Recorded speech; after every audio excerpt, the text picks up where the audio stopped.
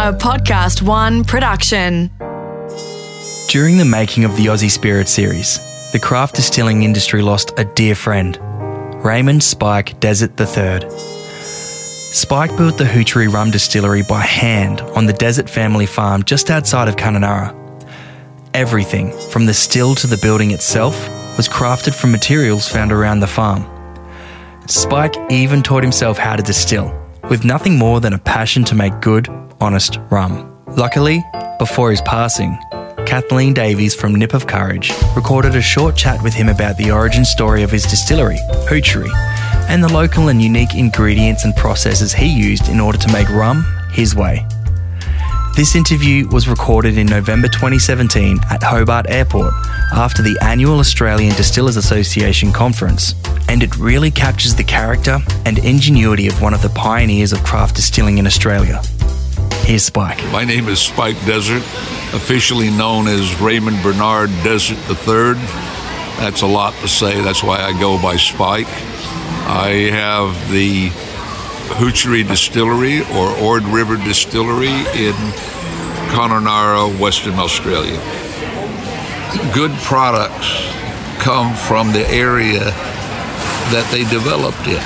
We evolved by ourselves without seeing other things. We learned how to do barrels different than the rest of the people because things are different in our climate. And so a lot of our products that we make are quite unique because we have a different kind of still, we have a different climate, so we make a lot of stuff differently than the rest of the country. Part of making rum, or maybe part of what makes our rum good, is that, like the French word, the terroir, it's the dirt, it's the dust, it's the weather, it's the rain, and so everything adds up to make good rum. And we are in a rum climate. We do 4 or 5 levels of rum.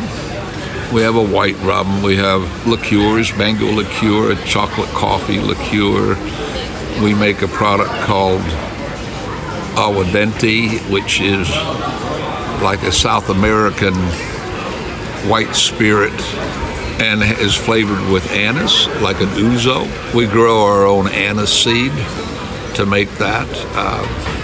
We make whiskey from corn and premium rum that has mango and some spices and boab.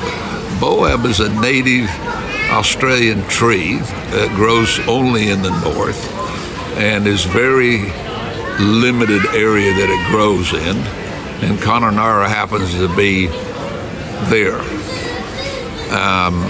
And so we use the seed or the nut. It has a nut the size of a big avocado, and in that is seeds, and around the seeds is a pulp that is sugary, and we roast that. Now we learned that from all the kids around, because the kids would get the seeds and they're hard shelled and hollow, and they would throw these on the concrete and break them and then pick this white stuff up out of it and chew it. And it does add a very unique flavor. So every area has its unique characteristics that make good product. And so we've been blessed with a rum climate. I'm lucky. It wasn't planned that way. We have the right dirt, we have sugar cane, we have everything there, and it's turned out that we make some very good rums. Now, the reason I say they're very good is not me. I don't have the taste buds, but we have won quite a few gold medals around the world, and we have won 4 years in a row the best rum of Australia. Since his passing, the Hoochery Distillery has been handed down to the next generation of the Desert family and is now proudly run by his daughter, Kathleen Fletcher. The Hoochery was born because, as Spike put it, governments keep telling farmers to diversify. So, he diversified. creating Western Australia's oldest continuously operating legal still. And he did it his way. He will be missed.